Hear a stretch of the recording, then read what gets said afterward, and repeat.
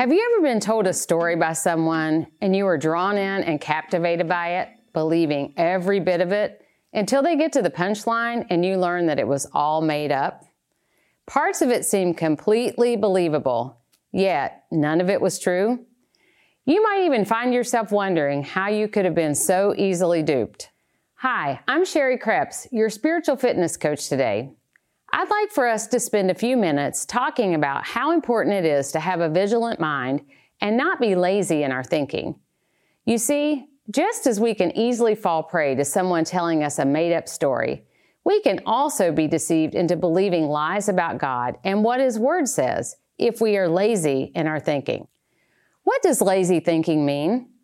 I like to define lazy thinking as either being apathetic, lacking interest or enthusiasm, or having an I don't care attitude. Another kind of lazy thinking happens when a person just wants someone else to do his or her thinking for them. This concept of laziness in our thinking is prevalent in our culture and is especially concerning when it comes to biblical truth. We have access to the Word of God, the Bible, so we can learn and discern God's will. 2 Timothy 3:16 and 17 says, "All Scripture is breathed out by God and profitable for teaching, for reproof, for correction, and for training in righteousness, that the man of God may be complete, equipped for every good work." The Bible contains all Scripture, the words of God Himself.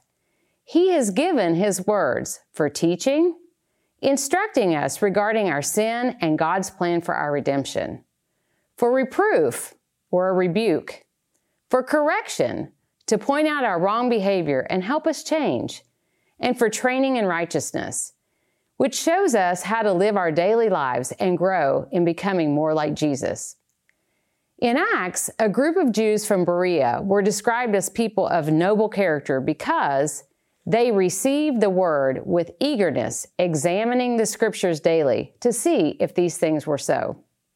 I love this picture of people examining the Scriptures to see if these things were so. Let's think about what it means to examine something.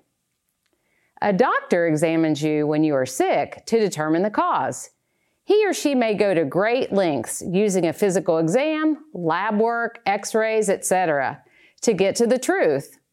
A lawyer examines or cross-examines a witness to get to the intricate details leading to the truth. An investigator examines evidence when trying to get to the truth about a crime. In essence, an examination is a deep dive into something, looking at it so carefully and with great detail with the goal of drawing a conclusion. Why is it important to examine the Scriptures? Romans 1 talks about God's wrath on the unrighteous because they exchanged the truth about God for a lie and worshiped and served the creature rather than the Creator. You see, unless we know the truth of God's Word, we are at risk of believing untruths. We are at risk of exchanging the truth about God for a lie. Jesus Himself even offered a warning in Matthew when He said, "Beware of false prophets who come to you in sheep's clothing, but inwardly they are ravenous wolves." It's important for us in our faith that we know the truth of God's Word ourselves and not just believe something because someone else tells us or we hear it.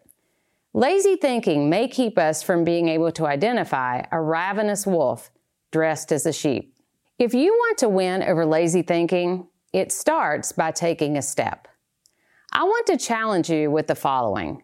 First, get a Bible in a translation that you can understand. Secondly, commit to reading the Bible for a period of time daily. Examine the Scriptures, dig into the details, and see how God is speaking to you through what you are reading. Don't know where to start? I would suggest one of the Gospels, Matthew, Mark, Luke, or John, would be a great place.